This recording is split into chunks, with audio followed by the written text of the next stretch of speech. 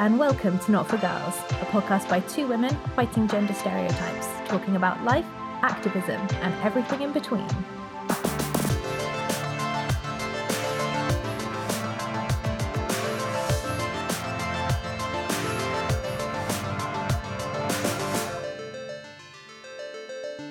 I'm Leah. And I'm Nikki. And this week, as you can gather from our intro, we're talking about activism. Yes, quite an intense subject, but quite a relative subject. Yes, not only relative, but like really important and sort of just prevalent right now. Like we just had Pride, got Black Lives Matter, which has surged massively recently. And I think activism as a general thing is kind of impacting our lives a lot more at the moment, and kind of has been for a while, but probably will for a lot longer as well. Yeah. And we did just also want to say that this is going to be quite a deep and serious topic, obviously, to talk about. And if you're not into that and you think that, you might want something a bit more like lighter, we're going to have lots of different episodes in the future coming, which can be on such a range of topics and previous topics too. So it's all good if this one's not for you, but we just think it's very important right now to discuss a topic like this. For sure. And as much as, we kind of have the platform to talk about our personal views and beliefs, it's absolutely fine if you're listening to this and you don't agree. That's perfectly fine as well. You might just hear a different opinion or learn something. We are going to be touching on more kind of factual things as well that we've kind of been looking at and picked up on. So maybe if as a podcast, this is edutainment, then this is the more edu part than the tainment part. Exactly. But before we get into it, I just want to say that this is our third episode. Woo! So we wanted to thank everyone that's supported us so far, listened to the other episodes. This is our first episode that we've recorded that's not been pre-recorded, so we haven't had a chance to say thanks, everyone. Yeah, we've actually caught up with our own lives because we've been so busy. Massive thank you from us to all of you for all of your support, for listening, for downloading, for coming chatting to us on social media. We love you. Thank you. We were surprised by how people actually listened to it because we didn't think there would be that many people. Yeah. So we're very happy. I think we kind of underestimated we must be kind of, doing something right. Hopefully we're not going to screw it up today. It's a good sign. Yeah. Hopefully third time we'll be lucky and we'll keep going on a good trajectory. Bear with us. Yeah. We're still babies, really. Yeah.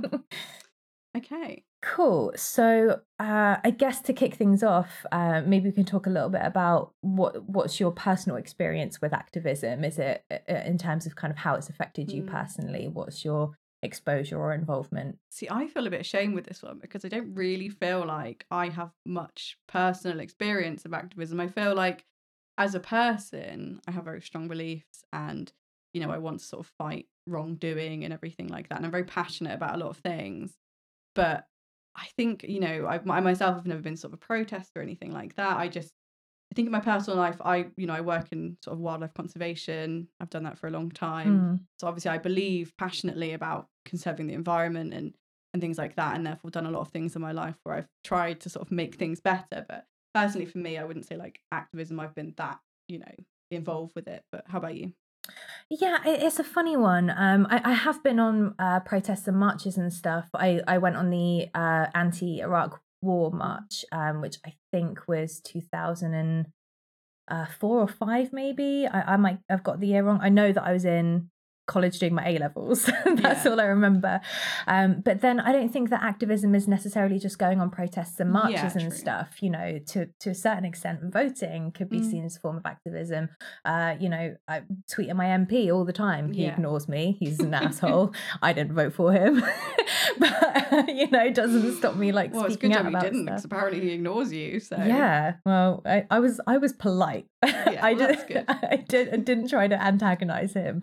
But yeah, or it could be things like signing petitions or just having conversations. I sign a lot of petitions. Yeah, that's and there's skepticism about it, isn't there? About what does signing petitions do? But I mean, there are cases where it genuinely goes to Parliament, people discuss it, and it has an impact. That's our democratic right. So and I think just having a good viewpoint, as you said about just conversations, I think that describes me a bit more. I will always challenge people's views and want to have debates and conversations. And if someone says something wrong, I will call them out on it. Well, I say wrong, what I believe is wrong. I will call them out on it, and and I think that's one of the first things to change is changes to people's perceptions, to be able to understand. And some people don't always realize, they're so set in their ways, they don't maybe always realize Mm. certain things are wrong. And I think conversations is a good start. Yeah, Okay, absolutely. that makes me feel a little bit better. Yeah, definitely. And like, it's funny because a lot of the stuff that I've been finding out about, because with Black Lives Matter in particular, which I think we both did want to touch on with this Mhm. episode, because as a movement, it has quite rightly, in my opinion, gained a lot of, support over recent weeks. It's a topic I've been interested in for a while, and I know that everybody is going to say that and be like, oh, it's not just because it was trending. Yeah. But one of the things that's massively come out of it is just the amount of information that's out there, and loads of people who are following Instagram about it, and that even social media is kind of forming a huge part of activism now, and education. And one of the best pieces that I saw was about having difficult conversations, and how that's exactly what we should be doing right Yes. now. Because I have a lot of friends and family, like, I mean, I'm talking about my grandparents and stuff in particular. They don't know a single person who isn't Caucasian. Like, they're never going to hear an alternative point of view unless me or my brother or my sister, from someone from our kind of background and generation, brings that to the table. So yeah, I think it's just kind of highlighted how much having conversations is such an important part of the fight. Definitely, yeah. I completely agree. Mm. Yes, I think we should touch on that. I think, it is something that happened in this horrible, horrible year of 2020. I know it Obviously is. the George Floyd murder, which was absolutely awful, and Mm. made me feel just incredibly worried for the world that we live in right now, because I think a lot of us did get complacent. And I think when we don't experience it personally ourselves, maybe you don't always notice it. And unfortunately, it takes something like this to happen for people to then sort of sit back and go, well, not sit back, sit up and go, okay, this is not okay, this is not all right. Yeah. And I wish that this would never have happened, but I think it has started this movement now where people are waking up and seeing that there is an incredible injustice in the world. And it wasn't just George Floyd, it was Breonna Taylor, who was the medical technician who was killed when the police broke down the door and shot her 8 times Oh God. for it was basically like misidentification. And they didn't have a warrant, and they just walked in, and this poor girl had so much going for her, did not deserve to die at all. And there was also one other individual that I wanted to mention, which is someone called Darren Hunt, which was a bit close to my heart as well, because he was the person that was shot in the back by Utah police because he was carrying like a non-sharp replica sword. He was cosplaying a samurai from a I popular remember anime. seeing this. Yeah, And it's I so think he could have heartbreaking. even been going to a convention. I imagine he was going to a convention. Obviously, like, loving cosplay myself and going to conventions, he basically was like running away because they had guns at him. And so there were all these stories that came out to say that he like lunged at them, which apparently like he didn't. They just shot him, and it's just awful. But now these have all sort of come to light, and everyone's realized how terrible this is. And it's one of those things where it should never have had to get to this point.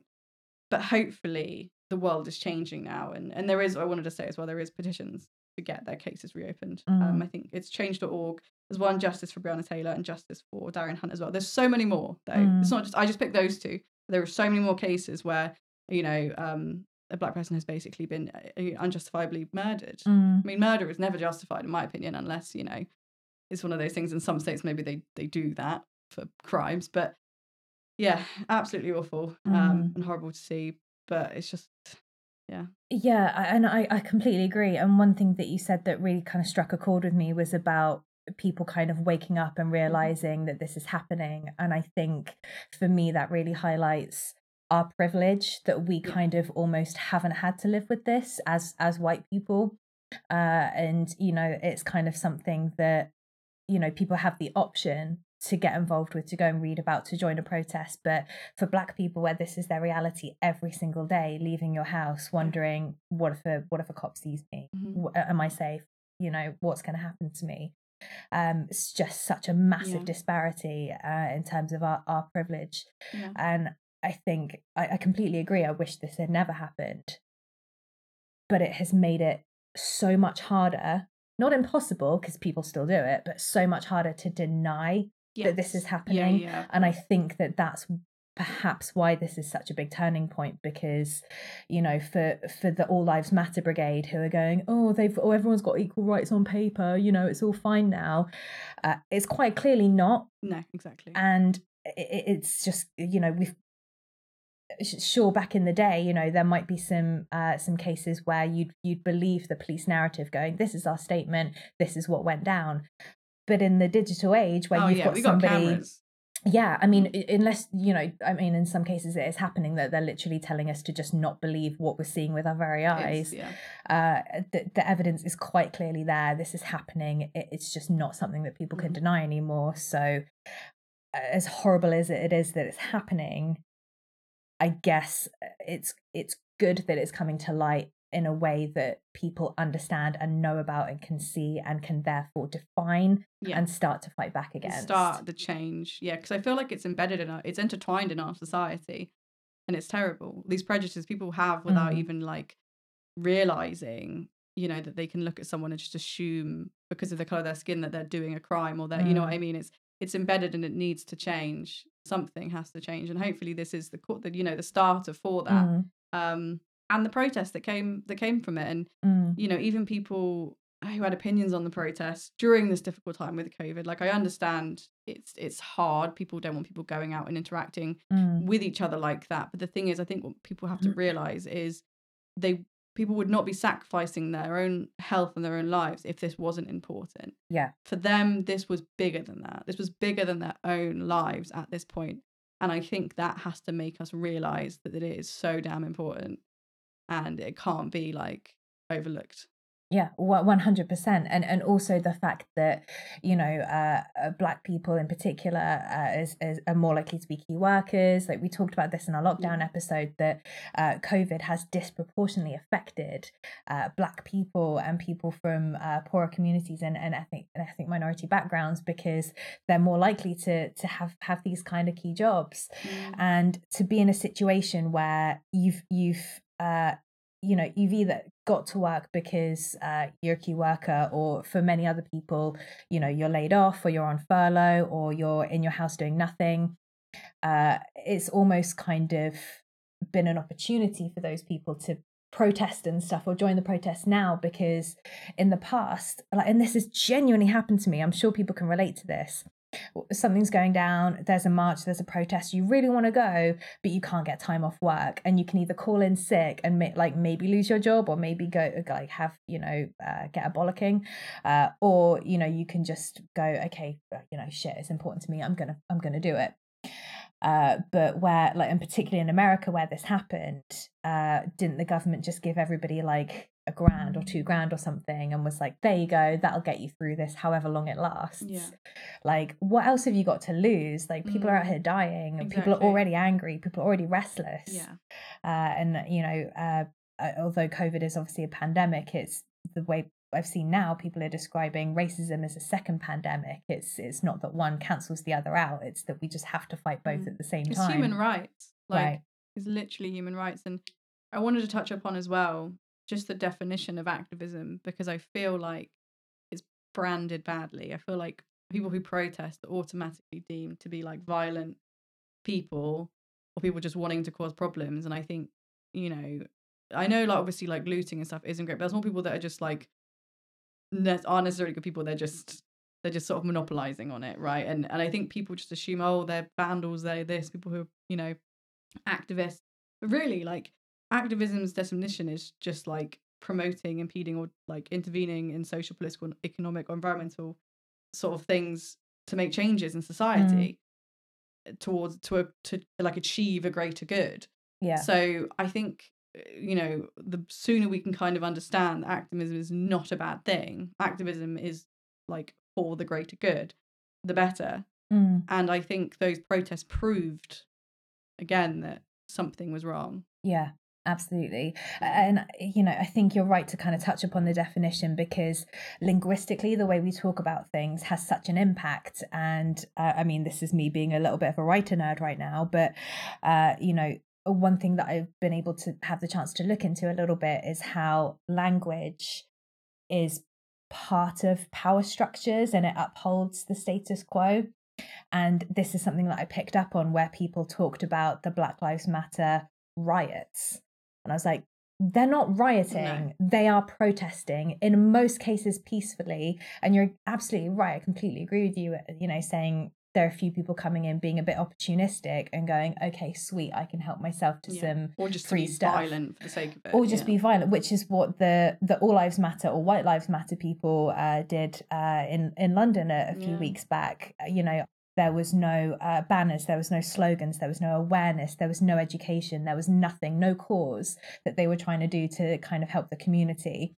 All it was a bunch of white skinhead dudes with their shirts off, gearing up to punch a copper. Just there for a fight, literally. Yeah. And I'm like, this isn't acting, this is rioting. Yeah. This is what's against the law. But having a peaceful protest and demanding that the system changes because it's already broken, that's activism. That's and there were some police officers I know in the US, I'm not sure in the UK, that were joining the protest because obviously they felt really strongly about it as well. And obviously violence of any sort towards anyone is awful. And absolutely, we're not advocating violence. No. Yeah. Like people obviously like getting really angry at the police and like trying to fight the police, like that's awful. Like yes, there is some awful police out there that have done some bad things, but it's not every single police officer. There's plenty of black police officers, and I'm sure that they would never do something like that. Unfortunately, it just seems to be white knobheads that think that they have too much white power. Cop, who thinks they can get away with it, and often does. But there are lovely like cops out there of all colour, and some of them have joined in the protests and shown their support, which I think is fantastic, and just shows that this problem is bigger than any individual, and it's not about violence, it's about peace. Everyone just wants peace. And so I think it was good to just touch upon it, just to confirm that activism is not rioting. Yeah, absolutely, 100%. And just to kind of get the language right. And I have been correcting people. When I went for socially distanced drinks with a couple of friends back when it was still sunny, and one of them said about riots, and I was like, no. You mean protests? Yeah. You mean protesters? I just hope that all the cops that joined in the protests were genuine, because I know that in some cases people had kind of kept their cameras on and then they were like tear gassed a few minutes later. Like the cops start kneeling with them and stuff, and then kind of get their pictures, and they're like, this is good PR. Yeah. But then genuine police officers. Genuine nice. We like genuine nice people, not fake nice people. Exactly. Yeah, that's horrible. I didn't know that. It happens, but like this is again like where being in the technological age is such a benefit for activism as for any cause of activism, but where you've literally got evidence, of exactly what people are doing, and it does make it harder for people to deny it. And I think that is the one good thing that's happening right now. And, this information is just free and global, and, anybody can log on to, social media site with their phone and go, right, this is what's going down. I'm not confusing Twitter with real life. Clearly, like who you choose to follow, like that can definitely become its own little bubble. But, but cameras more often than not, they don't lie. Yeah. I mean, when you've got a footage coming from literally, dozens of people at these protests, hundreds sometimes, I mean, I'm sure there are some people out there who are so dedicated to the conspiracy theory that they will just keep denying it because their unconscious bias is like so deep that they're not going to enter any new information into their brain to change their mind. No. It's proof. Just sheer will just to believe one thing. But I'd like to think that most people would consider new information and let it change their mind if it needed to, and not be so biased, I guess. Sure. Yeah. So should we go into your Nikki's science section? Yeah, so my science section is a bit different today, because with activism there isn't much of a science to it.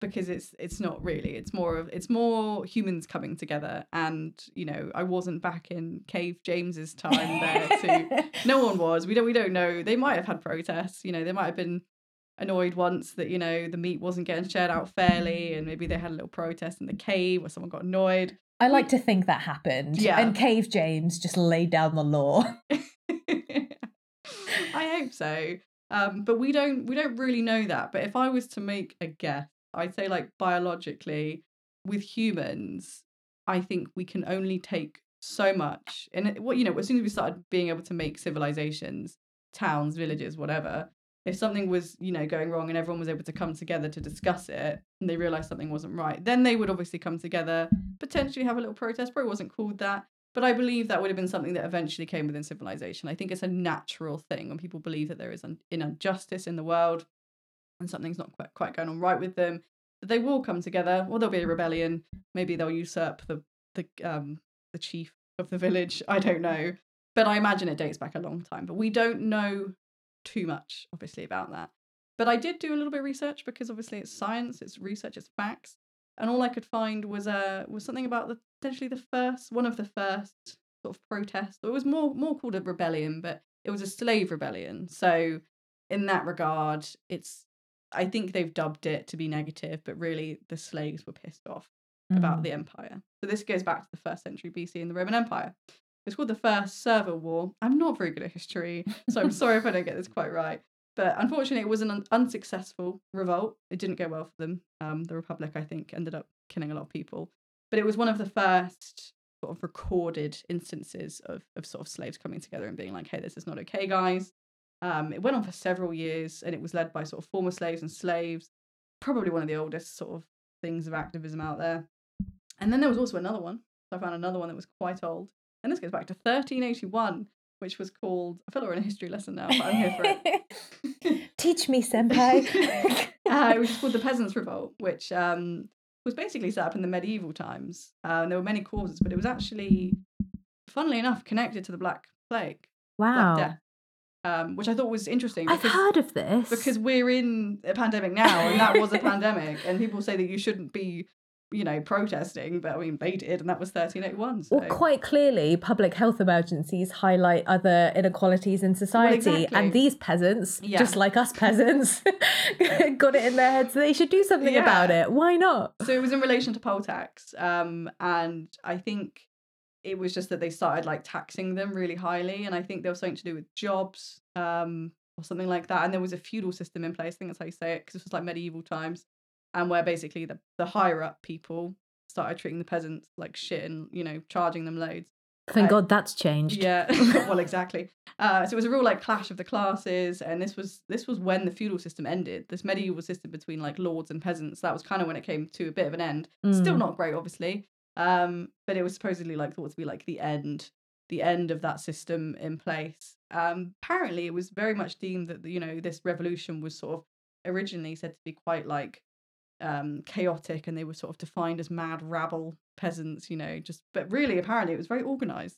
But it was one of those things where history has written it to be like, well, they were all just crazy peasants going mad. But I think actually, they knew what was wrong, and they all came together in quite an organized fashion to protest. So, it happened. It could have been the same in Cave James's time. Organized cave people. Yeah, and now, organisation is another big part of activism. I mean, I know we've talked about protests and petitions, but organisation is another huge part of it, as well as obviously donating. It's important to mention that as well. But that's a massive thing that I've seen on social media as well, is about people who go to protests to be able to have someone to contact. So perhaps not taking their phone, because in many cases if people are arrested, they don't get their phone back, but to have the protests organized so much that like they write a number on their arm or something, and then they know that the rest of the organization who can't protest for whatever reason, perhaps other commitments or issues, will be able to help to give them advice or to bail them out. Like, it's having these connections and contacts, and I mean, like I said a couple of times, technology is a massive help with that, but having that organization behind a movement, even back in the 1300s, it's just such a crucial part of it. So and I think a lot of people maybe don't see themselves as activists, but there are so many roles within activism, and it's really good that you've mentioned that, because I think organization is another really big part of it, to support people, even things like making signs, and this is something I know a lot of people have looked at, like the Hong Kong protests. of how they protest. So to put up umbrellas, to sort of shield their activity, to always wear masks so they're never identifiable, regardless of, before COVID happened, even, wearing masks and stuff. And as soon as the protests are over, changing into plain t-shirts, so they can't be identified as wearing the same clothes, and, people handing out clean clothes so that people can change. Like organization's a massive part of it. So that's great to know. I wanted to mention as well, sort of, we're going along in history at the moment. We've got to the 1900s. Lots of the protests probably happened by now. I'm not really mentioning them all. We could do a whole episode just on the history of activism, but this is more of a general topic. Sorry if we're missing stuff out. I'm missing out loads. I just picked out a few things, but by the 1900s, white people have basically, and European people have dominated the world. We know this in quite a violent manner, colonizing like Africa, Asia, America, whatever.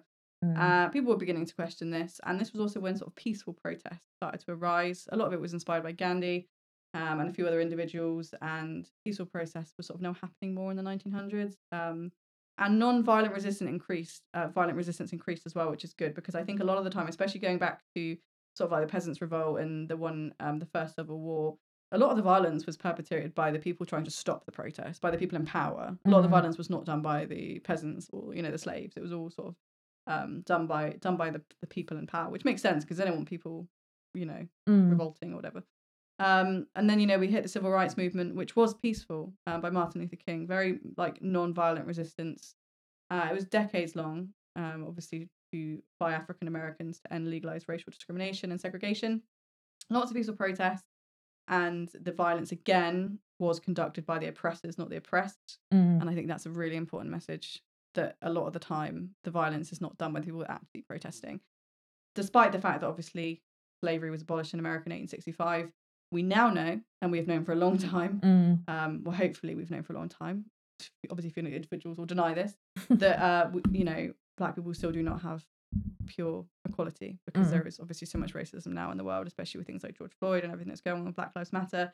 Still so far to go, despite the achievements that, were had back then. We've still got such a long way to go. And that ends my history lesson, but I've still got a little bit more of science.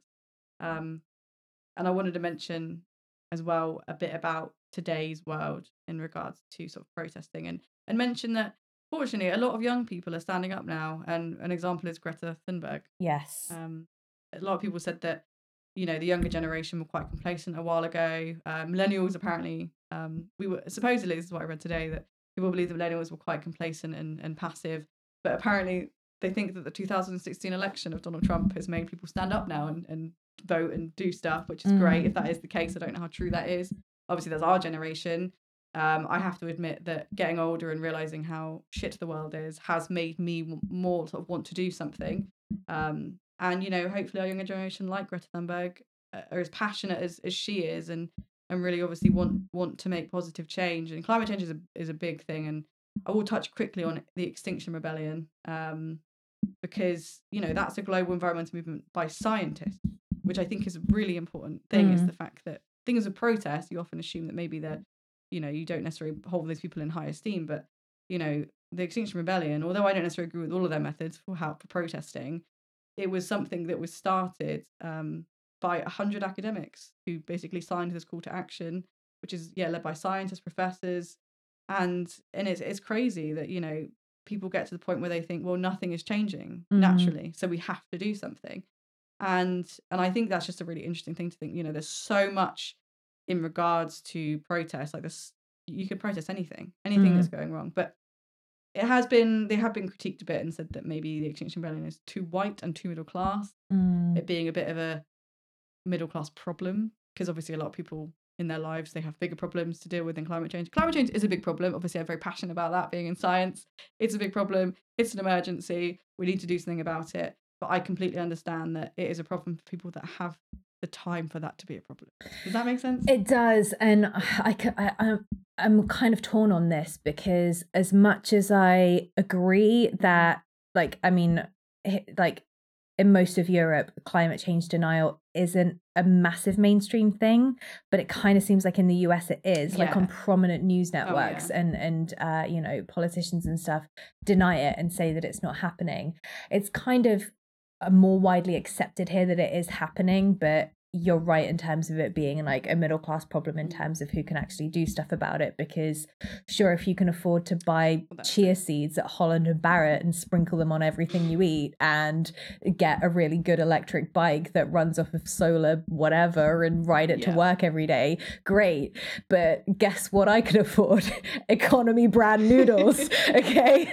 So I mean, it's not not possible for everybody. And as much as I think absolutely it's a worthy cause, probably the most worthy, like that, like we've got one planet, we're not trying to save the planet will be fine, we'll just all die. Yeah, exactly. It's us that we're fighting for. It's the children of the future as well. Yeah, for sure. And yeah, but I completely agree, like it's so difficult. But the thing is with the climate change and the Extinction Rebellion, it's for the governments to change. Like us on a lower level is not much is going to happen, but we need systematic structure change. We need stuff within our green industrial revolution. It's the higher up people. And so, you know, I agree with protests for climate change, absolutely fine. Is it the most important thing in the world over human rights? No, of course not. Long term, might kill us all.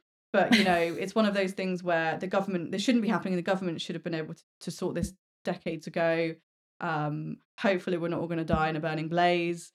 But yeah, it's a very middle class problem. I do agree. You know, places in foreign countries, sort of third world countries, you know, is it third world? No, we're in third. Yeah, third world. Okay. We're first world. Oh yeah, that was it. Yeah. Sorry. I don't want to get that wrong. No, that's okay. You know, it's hard. That's why we need. But these are the countries that will be hit by climate change first and hardest. They already are. We're already seeing climate change displacement, and so, you know, as much as sure, it could be argued that having the time and resources to campaign, you know, for climate change and campaign for Extinction Rebellion, you know, might be a middle class thing. It still affects every single human being on this planet. It's just the methods that I struggle with, because they stopped a bunch of tubes in London and stopped people getting to work. I mean, and I'm like, this is public transport, it's electric, this is fine. I mean, to be perfectly honest, we've talked about being video game nerds. Playing the Final Fantasy VII remake made me think, if only I could blow up a nuclear reactor, because they get like stuff that's killing the planet. And like, I'm not, just to be clear, I'm not saying everybody go copy what you see in video games. But for me, as somebody who cares about climate change, to be Cloud and like go and blow up a reactor that's killing the planet, I was just like, I mean, I don't agree with the methods, but like, you know, they're going to the root of the problem. Us as individuals, we won't have that much of a difference on our carbon footprint, but massive oil companies and conglomerates that like, you know, like airlines and, you know, huge big businesses, they are the problem. They are, yeah. But I can only do something about it when I'm Cloud. So, you know, I just want to say that if a reactor blows up at any point in the future, it's not we Leah. were never here. It's not Leah. Yeah, it is one of those things. So I spent some time in Indonesia during like some of my research for elephants, and you know, I got to see the problem with palm oil, and that is absolutely destroying Indonesia and a lot of other following countries. I did my master's thesis on it, and it's horrendous to see.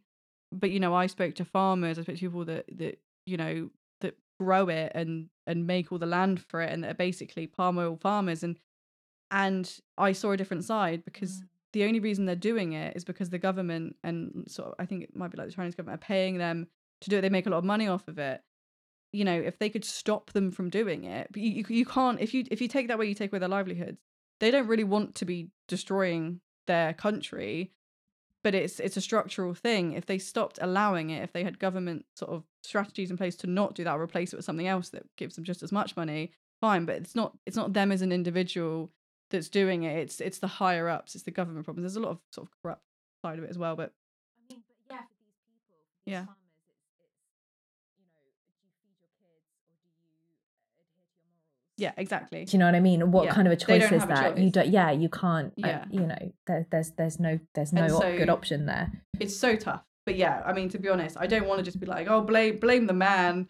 But unfortunately, in this situation, it is blame the governments, blame the structure of the world. Unfortunately, that is the way that it is. And you know, like I said, I agree with the premise and why Extinction Rebellion started. I don't always agree with the protest methods. That's not always great.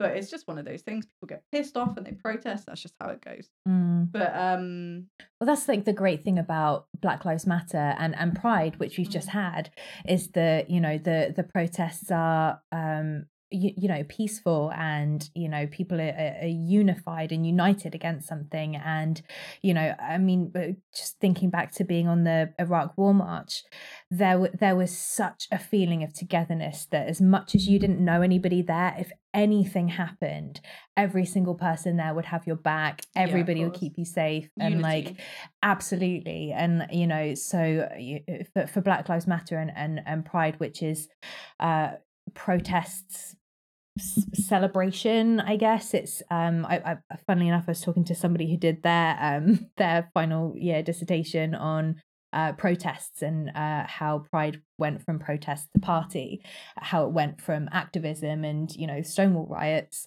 to celebrations and stuff. And so that there's definitely a huge different range of activism out there, but it's just great to see that we might not be 100% on board with Extinction Rebellion's methods, but still activism as a whole, and other movements, Black Lives Matter and Pride, and I mean, God, there are so many.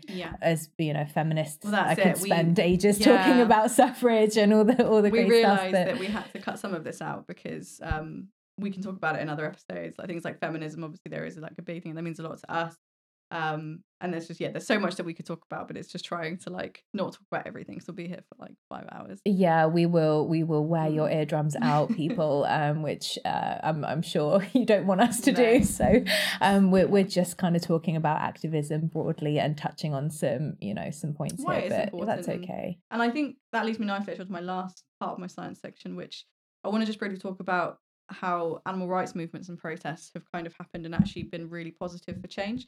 So I wanted to mention basically some successes, because that's one thing I thought actually there's a lot of successes with animal rights movement protests, and that is one apparently in basic rights. The 5 great ape species in New Zealand happened in 1999, so there's no testing, no research. So giving basic rights to any animal I think is incredible. God, have New Zealand done anything wrong lately? No, they're on a roll. In the UK, actually, because a lot of these obviously started with protests. In the UK, we had a cosmetic research and testing ban in 1998, and then in Europe in 2013. A little bit late, Europe, whatever. So at least they got it now. So we don't have any cosmetic research or testing in the UK, and that was obviously all started by protests because people were not happy about it, and rightly so. Yeah. And also in the US, I never know if it's PETA or PETA. I've heard both. Okay, I'll say either or. People may not like these, but you can't say that they didn't do something really good when it came to the Ringling Bros, which were a traveling circus in the US, who treated elephants and other animals absolutely disgustingly. There were a lot of protests. This went on for 36 years, this campaign, protests and everything. They finally achieved momentum when they announced that the Ringling Bros would phase out the use of elephants in 2018. They actually ended up doing it before then, because all this information came out and everything like that about how it was going badly. And so that was a success, which was great. And in the US, PETA as well also fought to end chimpanzee testing in labs, which came to an end in 2015. So now they're living out their days in sanctuaries, which is great. Also, again, protests. And I also just quickly wanted to mention Blackfish, which is the movie about orca whales. My God, I love that movie. We'll have to make a whole episode on that. But SeaWorld. Yeah. So basically SeaWorld and the movie Blackfish, which came out in 2013, which also then caused a lot of protests. Some of my friends went to, which I was really proud of them for, and I wish I could have gone, but at the time I was meant to go to one of them actually. So that achieved so much momentum and everyone actually realising what the hell was going on in SeaWorld and everything like that, and I'm completely against it. And I'd recommend the movie Blackfish and also The Cove, but the protests and everything and everything all that the movie did was amazing, because it caused so much traction, and now there's no breeding of whales in captivity, or no circus shows. There we are far from over though with this, and there's people are calling for them to be put into ocean sanctuaries. They're not doing it. There is another movie on Amazon Prime about updating on Blackfish. So if you're interested in Blackfish, go check out Long Gone Wild. It's like a bit of an update on what's going on, what should be happening. Protests still ongoing for this. Protests still ongoing for sort of cetaceans, dolphins, and everything like that, and giving them better lives. But yeah, I just think it's good to mention just some achievements, especially with animal rights, because when I think of a lot of time protests, something that I'm really passionate about is animal rights and wildlife and everything like that. So So it'd be nice just to get some positivity in to say, hey, look, actually, this can happen from being passionate and protesting. Absolutely. And as much as it seems like an uphill struggle, and particularly for people who literally dedicate their entire life to fighting a cause, progress must seem so slow and so few and far between. But looking back at how far we've come, I mean, it really just gives me so much hope and so much a feeling of being really galvanized for the future. It's a shame that so much of this does fall to the younger generation, but one thing that I want to mention was just how good they are at it. Like, holy shit, Gen Z, they like K-pop stans. Like, did you hear about, like, they blocked, like, they said that there were going to be loads of turnouts to a Trump rally, and then like no one turned up, and they like spammed the anti-BLM hashtags so that people couldn't people couldn't access like pictures of people at the protests and ID them and stuff. Like, it is insane. Like, as much of a shame as it is, it's fallen to the younger generation. Like, I mean, I'm so impressed. Like, and that's another thing that, as well as seeing how far we've come, like, just seeing how ready almost people seem for like the fight ahead. It definitely gives us a lot of hope. For sure. So that's awesome. Yeah, cool. So that was the end of my science and history section. It was a bit of a weird one. That's fine. We can do different things. We don't just fit in one box. Science and history, it kind of goes together, kind of not. But oh well. What about you? What about your creative corner? So in Leah's creative corner today, I just thought it would be really cool to kind of talk a bit generally about the role of art in activism, because I went to an arts uni, so as much as I've kind of focused on writing, is all art that can be kind of attributed. There is a massive link between activism and art, historically, and also today as well. So a few examples. One would be Pablo Picasso's painting Guernica in 1937, which depicted the bombing of the Spanish city of Guernica in the Spanish Civil War. That's now become just an anti-war symbol, that everybody would recognize. It's a massively well-known piece, really awesome. I would try to post it to Instagram if it doesn't break the law. I'll look into that. Another amazing one that I wanted to touch on, particularly because of, talking about Black Lives Matter in this episode, was in 1964, Norman Rockwell's painting, The Problem We All Live With, depicted a young Black girl called Ruby Bridges, a real person, Ruby Bridges, walking down the road to attend an all-white school. And in the painting, she's depicted flanked by security guards because of the racial hatred that her attendance to an all-white school incited.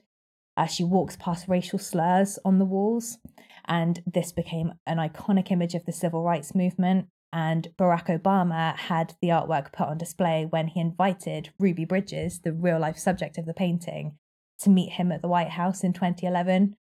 Which I miss Barack Obama so much. Come back! Those were the good US presidency times. Yes, and that's just insane to think, like, just how much of a symbol that artwork has become. Yeah, that's amazing. One of my favorites as well is the Guerrilla Girls. So it's like guerrilla, like guerrilla warfare, like GUE, guerrilla, but they wear gorilla masks to keep anonymous.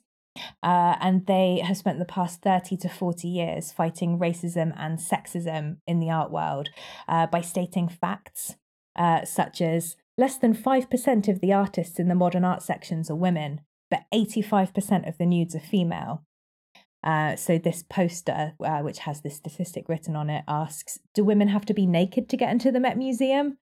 And that's become a symbol of furthering female representation in art. And I believe they've got, I think it's a permanent exhibition in the Tate Modern in London, because I had to go there on a trip last year.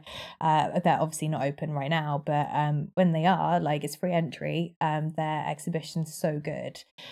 So yeah, loads of massive history with art and activism. It's a huge part. Awesome. Yeah, I'll definitely check those out. yeah, I will try to post things on Instagram if I can, but yeah, I don't want to like rip people I off, think so no, I I think want to there's a make sure, way. It could be that you just link to like websites. or repost things that other people have posted, and Yeah, that's a then good if I get in idea. trouble, it'll be them, not It's a me. repost. It's fine. Yeah, so look out for that. Yeah, I'll If you just don't see it, then it's got removed. yeah, and I've probably got into trouble, so But hey, activism. exactly. I don't know what that's got to do with anything. I don't know. I'm just shaking my fist Yes, for no reason. the man.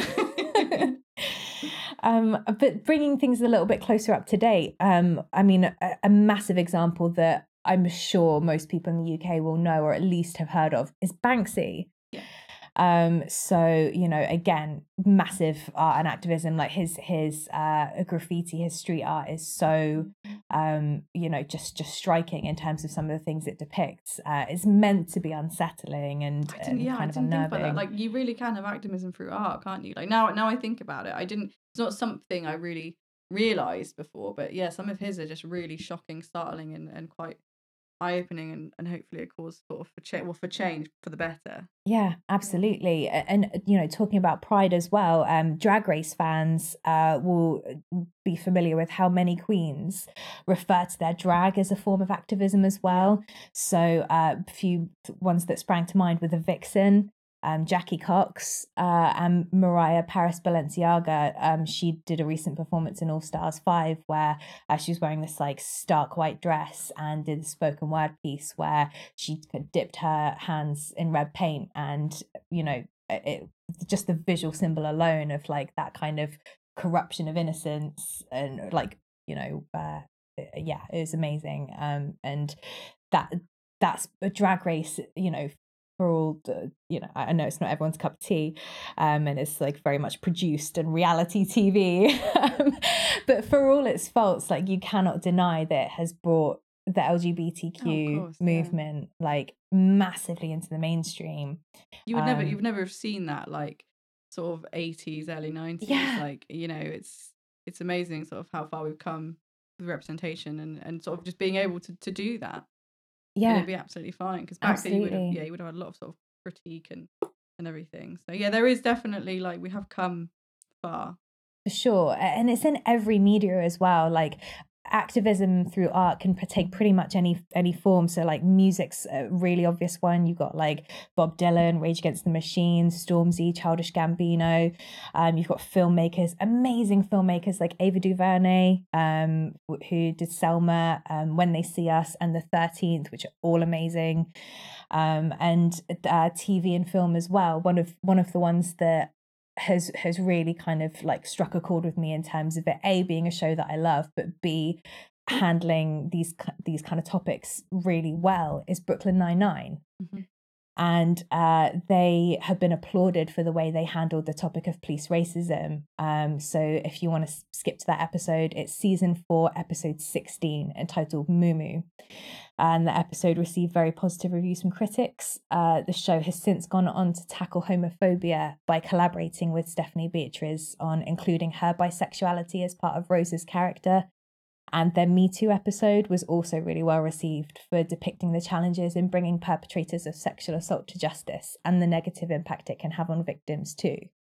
And like, I think this is a part of why representing these issues is so important and making them visible, because, you know, it's kind of subliminal in a weird way, like a little bit of a Trojan horse thing, because people who like the show will just like it because it's comedic. But then when a show like Brooklyn Nine-Nine highlights these issues or does an episode that's you know, really shows the intricacies of this topic and does so in still a funny and accessible way, that will make people think rather than just coming up to them with a sign in their face going Black Lives Matter. Like if people who don't understand and don't know about the subject just have no kind of almost like opportunity in their life to know about it, but the media that they watch or the celebrities that they like or the shows that they enjoy show these topics, it's almost like micro change. Like it's right, tiny little things like that